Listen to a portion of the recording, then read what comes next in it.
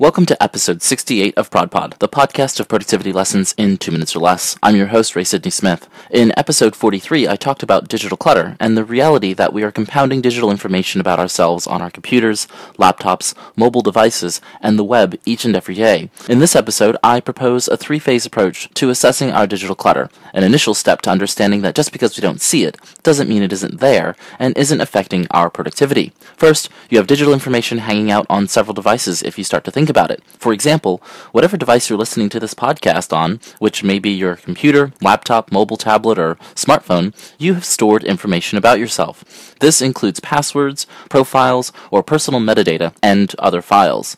Think about where you interact daily, weekly, monthly, and yearly. Visit your most often browsed websites, smartphone applications, and electronics.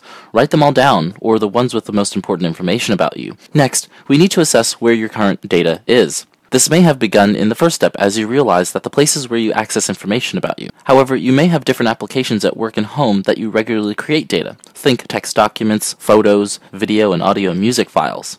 Don't stop there, though. If you volunteer, have a hobby, or work with analog data, vinyl records, microfiche, photo negatives, and more, you may want to consider this part of your digital information. Also, don't leave out places that are temporary holding places for information, perhaps your desktop or work-in-progress folders that may not be on a backup drive or cloud storage accounts. Finally, applications, websites, financial institutions, and more are collecting or collaterally making more and more information about you every day.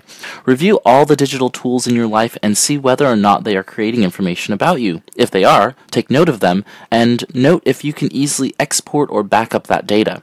With your new current digital inventory, you now have the knowledge to start purging, organizing, and harnessing the power of your digital data. I hope you've enjoyed this episode of ProdPod. This is Ray Sidney Smith, and thanks for listening. Here's to your productivity success in 2 minutes or less.